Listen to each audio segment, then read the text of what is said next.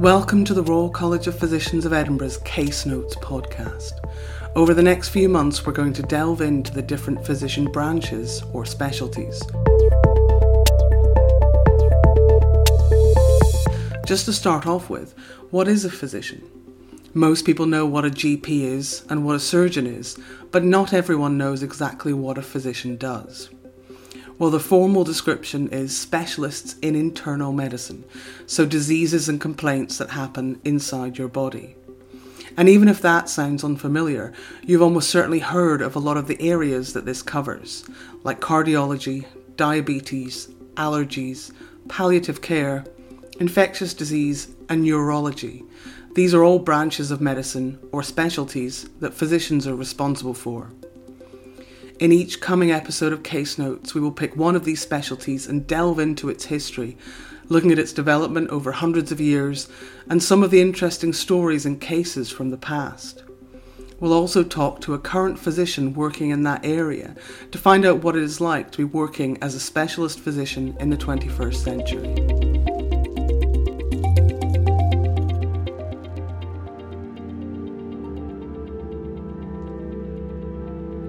In this episode of Case Notes, we're looking at the past and present of psychiatry. We'll be talking in a bit to Professor Soraya Saedat, but we're going to start by delving into the history of psychiatry. Mental illness has been documented throughout human history. While the symptoms have varied, it has often been identified by behaviour seen as abnormal or somehow socially unacceptable. In ancient Greece, insanity was often considered to be either a punishment by the gods or the sign of a divine message. In the Middle Ages, after the Black Death swept across Europe, killing nearly 50% of the population, ideas around mental illness began to take a more sinister form. Such conditions were increasingly believed to be the result of supernatural forces and malicious demons. Later, during the Renaissance, the focus was placed on diabolical possession, particularly witchcraft. Given this attitude, how else could these diseases be explained if not by witches under the power of the devil? Women were condemned as witches far more than men. Whether they were providing medicine for the sick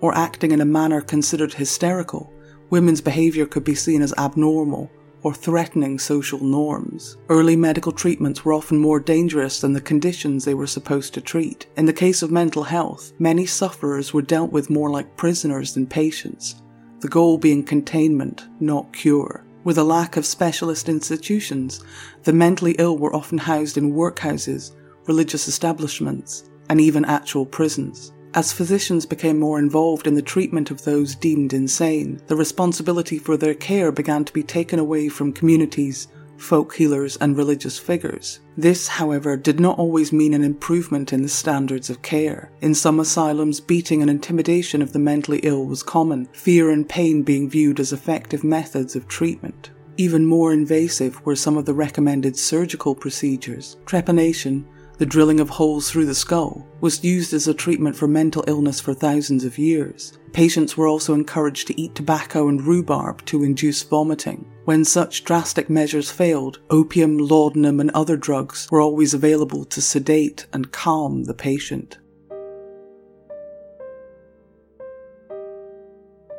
In the 1800s, urbanization removed people from traditional support networks, making it harder for them to care for the sick or the aged. As a result, asylums were increasingly used to house the mentally ill, rather than treatment being provided in their own community. The ineffective nature of the treatments which were attempted meant longer stays for the chronically mentally ill. Extending the length of time patients were housed in asylums contributed to overcrowding and lowering standards of care. Attempts to solve these problems led to legislation, such as the County Asylums Act 1808 in England and Wales, and the Lunacy Act 1857 in Scotland. While earlier asylums had often been run by non-medical staff, the asylums which were founded in the 1800s attempted to establish their authority by employing medical practitioners. This started a move from containment to treatment, which led to the emergence of novel therapies, greater understanding of patient needs, and the new field of psychiatry. One such asylum, established in the 1800s, was the Royal Edinburgh Hospital. In Edinburgh in the 1700s, people with mental illnesses were often cared for at home. While wealthy individuals could afford private asylums, the only option for the poor and middle classes were the cells within the city's charity workhouse. These housed people in notoriously poor conditions. The first appeal to raise public funds for a specific mental health facility in the city was launched in 1792 by Andrew Duncan, president of the Royal College of Physicians of Edinburgh. The foundation stone was laid in 1809, and the Edinburgh Asylum opened to fee-paying patients 4 years later. During the 1840s, it was granted a royal charter, and poor patients began to be admitted and transferred from the city's workhouse. The treatment approach was the relatively new concept of moral therapy. Patients followed regular routines with substantial meals and early bedtimes. Physical and mental stimulation were encouraged through work, recreation, and physical exercise. The asylum was renamed the Royal Edinburgh Hospital for Mental and Nervous Disorders in 1922, and continues to provide acute psychiatric and mental health services to this day. So we're focusing now on psychiatry in the modern day, and we have here with us Professor Sidat. So could we just start off with you introducing yourself, just saying who you are and a little bit about where you work? Thank you very much. I'm a psychiatrist by training. I've been a clinical researcher for just over 24 years, and I chair a department of psychiatry at Stellenbosch University in Cape Town, South Africa. Thank you. So just to start from the beginning with the absolute basics, how would you define what psychiatry is? Psychiatry is a medical discipline that is primarily concerned with the diagnosis, treatment, rehabilitation, and prevention of mental illness or mental disorders. And psychiatrists work holistically in understanding the contributory factors that give rise to mental illness in individuals, and trying to get individual patients who present for treatment to a state of better well-being. And I think it is important to think about psychiatry as being that discipline that is really concerned with holistic health, because mental health has both intrinsic as well as instrumental value. So when we think about mental health, it is not just about individual well-being, it's about collective and societal well-being. So I have a bit of a horrible question now, which is, you've already touched on, the breadth of what your work entails. So can you, in a very simple nutshell, talk us through a day in the life of your work and what you do? Or is that actually an impossible question because your work is just so varied? My work is varied, but I can highlight some of the activities that may consume some of my work week. So I have, as I indicated right at the outset, been a clinical researcher. And so my focus is on clinical research, primarily on patient populations, but patient populations who are recruited for various research projects. And within my research, I have postgraduate students and staff that I oversee and mentor and provide support to.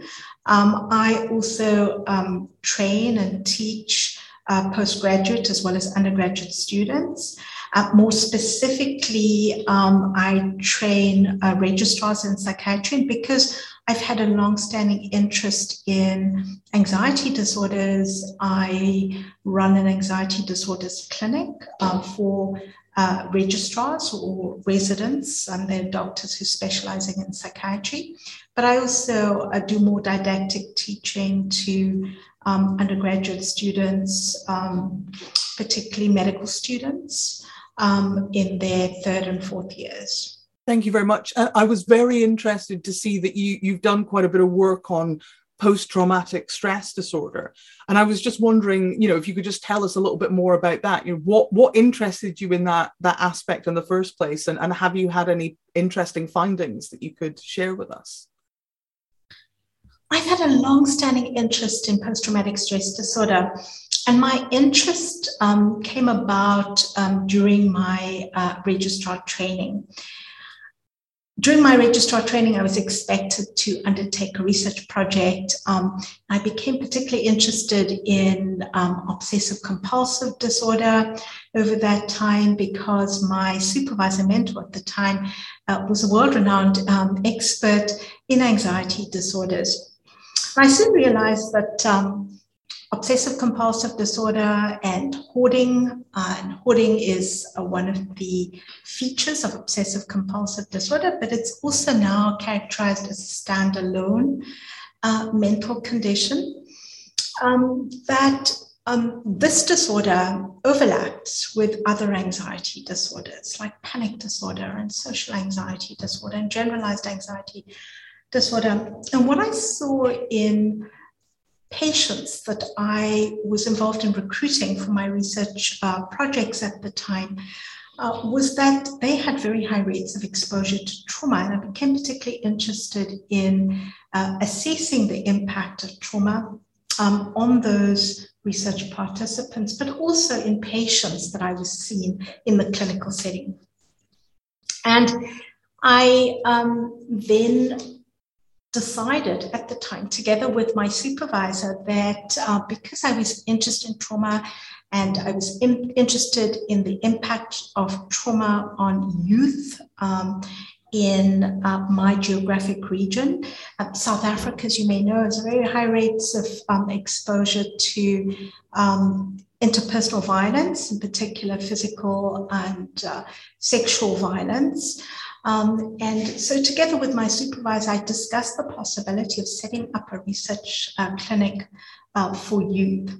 So a few decades back in 1999, I established a small research clinic, and it was called the Batutuzela Youth Stress Clinic. Batutuzela is a Xhosa word. So Xhosa is one of the African languages in this part of South Africa, in the Western Cape province. And it means comfort to them. So this was a clinic to recruit and assess youth exposed to violent trauma in particular, and to assess them for emotional, behavioral, academic difficulties, and then refer them for appropriate care. As part of that research, we conducted very careful diagnostic assessments, cognitive assessments, because we know that trauma and post-traumatic stress disorder have an impact on the cognitive abilities of youth as well as adults. We also conducted brain imaging studies of those adolescents to try and delineate the impact of trauma on the brain. That clinic has continued, and it is one of the activities that I am most proud of. It's a clinic that continues to this day. And in fact, since we recommenced the clinic after a hiatus during COVID and during lockdown in South Africa, we've seen the uptake increase quite, and it's been quite an incremental growth of youth that have sought to access our clinic, and we're particularly encouraged about that. And that clinic has also allowed us to nest many other research projects within it. Thank you. It's fascinating to hear about something that's obviously been and continues to be so impactful. So I have another question, which is probably a bit trickier for the field of psychiatry than for other branches of medicine. So in my dream scenario, I am given the money to set up a museum of medicine, and I will collect one object that represents each specialty to put in this imaginary museum. What would be the one object for psychiatry, would you say? I think it would be a brain specimen, but I think a brain specimen together with a human form, perhaps a human form with kind of hands that encompass the brain. And I think that would represent kind of both the science and the art that is required in managing mental illness, as well as represent the importance of the doctor-patient interaction, and the qualities of empathy and listening that are integral. They're at the core. They're in fact the cornerstone of treating a person with mental illness. Yeah, I did, and that's fantastic. Thank you. But yes, I did think before I asked it that it's a lot easier of a question for a cardiologist, for example, to answer. But yours wasn't the most disgusting, because I won't get into what the gastroenterologist wanted a jar of in this exhibition. So yeah, no, it's easier for some than for others, certainly. So you've talked about the past and the changes that you've seen. I'm interested to know what you think the changes will be in the future. So where do you see psychiatry going and changing in 10, 20 or 30 years' time? Well, I think that there is going to be far more integration of treatment. I think we're going to be in a better place in terms of understanding how to integrate different treatment modalities.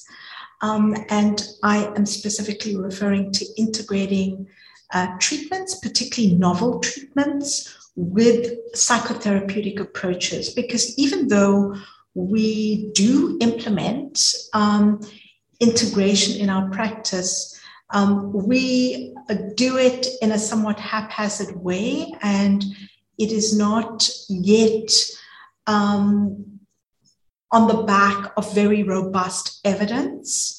So I think that we will be in a place where we will have the tools to integrate those treatments in a more effective way, so that it has more substantial benefits for the patients that we manage. What I also see is there being far more of an integration of the management of mental health within general health services, because we need to do that for many reasons. We need to move a long way towards a decreasing stigma and discrimination of the mentally ill, and we also need to ensure that we can consolidate the scarce resources that we have available. It is also far better to have the integration within the health system of mental health and other medical services, because I think it allows for greater interdisciplinary collaboration and more of a team approach to managing the mentally ill. And, collaborative care is at the heart of what medicine is about.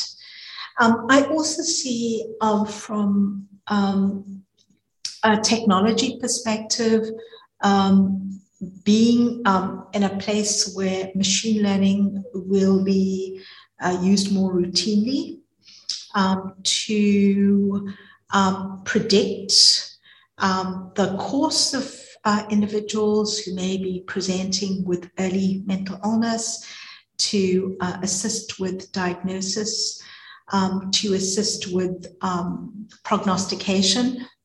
But at the same time, I see that there will always be a place for a psychiatrist, even with the development of kind of robotics and bioinformatics and machine learning and computational thinking. There will always be a need for a psychiatrist, because it is about humanely treating individuals. And as I've said, empathic listening is at the core. And, we may have diagnostic systems, but it is not a cookie cutter evaluation that one does as a psychiatrist. It does require clinical judgment. It does require more holistic understanding of the person who is sitting in front of you.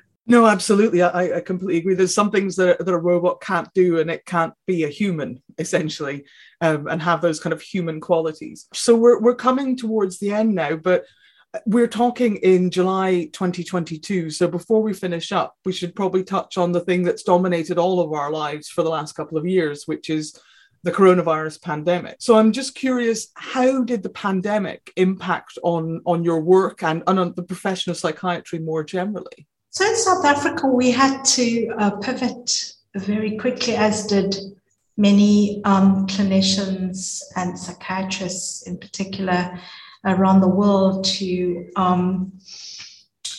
managing patients in a different way, using telemedicine to reach out to patients, to conduct therapy sessions. We had to downscale our inpatient units in order to admit patients with COVID rather than patients with mental illness. It's been a very challenging time because of limited bed capacity in our hospitals to manage the mentally ill who also have COVID. It's very difficult in many instances to isolate patients because they are so behaviorally disturbed, to contain them and to nurse them in isolation. On the research front, many of our research projects were put on hold, as I think was the status quo for many universities around the world. But when we were able to resume our research activities, we had planned very carefully with protocols in place, safety protocols, to protect both our staff as well as our research participants. And, I'm pleased to say that here in July 2022, we are pretty much back on track with our research projects.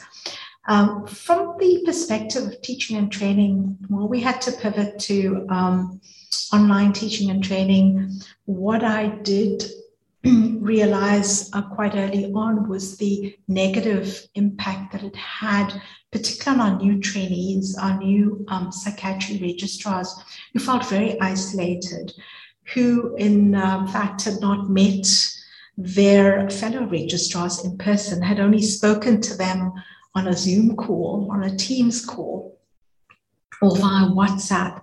They were feeling very isolated and, in fact, not coping very well.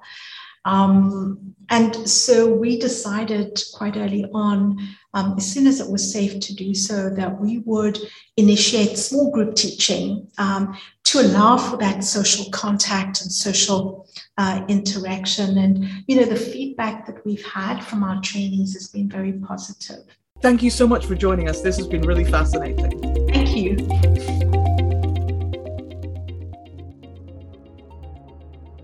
Our case study today explores the little-known Henry Newcomb, author of a book titled The Private Asylum: How I Got In and Out, an autobiography, which was published in 1889.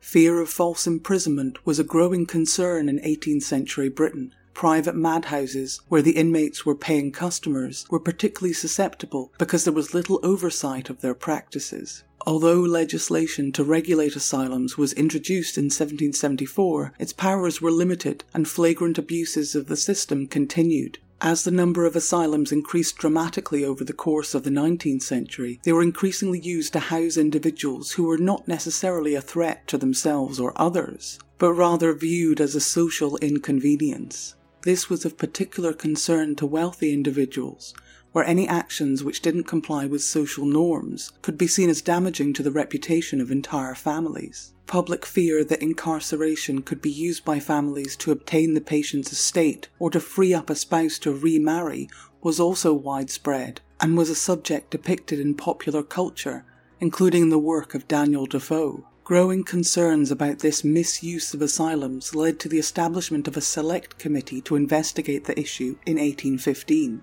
While subsequent legislation expanded the responsibilities of magistrates, an effective nationwide system of regulation was not introduced until 1845. In large part, this new legislation was the result of extensive public campaigns. Particularly prominent in this was a group which included ex-inmates who had formed a body called the Alleged Lunatic Society in the 1840s. But the problem didn't entirely end there. The Reverend Henry Newcomb was on holiday in Scotland in 1859 when his wife and sister became concerned that he seemed unwell. Newcomb decided to visit a doctor to relieve their doubts. He was then detained in a private asylum in Edinburgh for 9 months. This detention cost Newcomb approximately £500. Written 30 years later, Newcomb's autobiography details his initial medical assessments and treatment. One physician believed Newcomb's invention of a, quote, stove which will heat the room by the consumption of a newspaper in it was proof that he had lapsed into an imbecile state. This invention was no fantasy, however, and Newcomb had already patented it 6 weeks before being detained. He also later received an honourable mention for his invention at the Smoke Exhibition in South Kensington in 1882. The Royal College of Physicians of Edinburgh's edition of Newcomb's work includes a letter he wrote, which is addressed to the president of our college. In it, Newcomb states that, quote, with many of your profession, their hearts are better than their heads.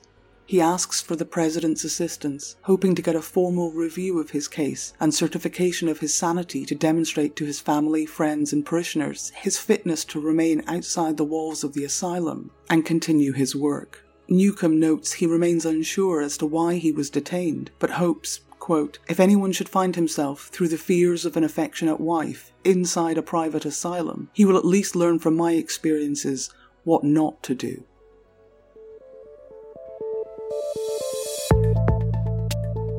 Thank you for listening to this Case Notes podcast.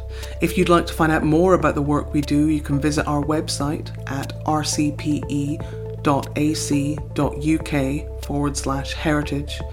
You can also find us on Twitter at RCPE Heritage, and we have a Just Giving page, RCPE Heritage, linked to on our website if you'd like to support our work and help to fund future podcasts. Thank you.